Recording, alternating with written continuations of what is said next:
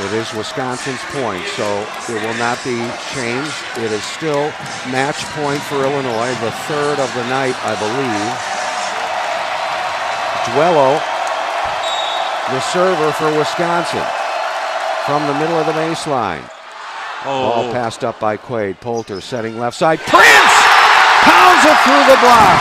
Illinois wins. Illinois wins. Final four. The Illini are headed for Minneapolis after they take the fourth set 25-23 and win the match 3-1.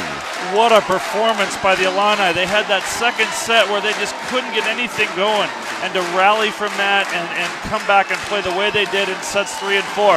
What character from this Illini squad.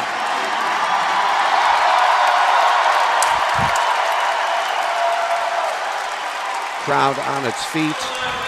Illinois huddling on their own side of the court, arms locked together. The Illini are headed to the Final Four to compete for a national championship in Minneapolis, Minnesota.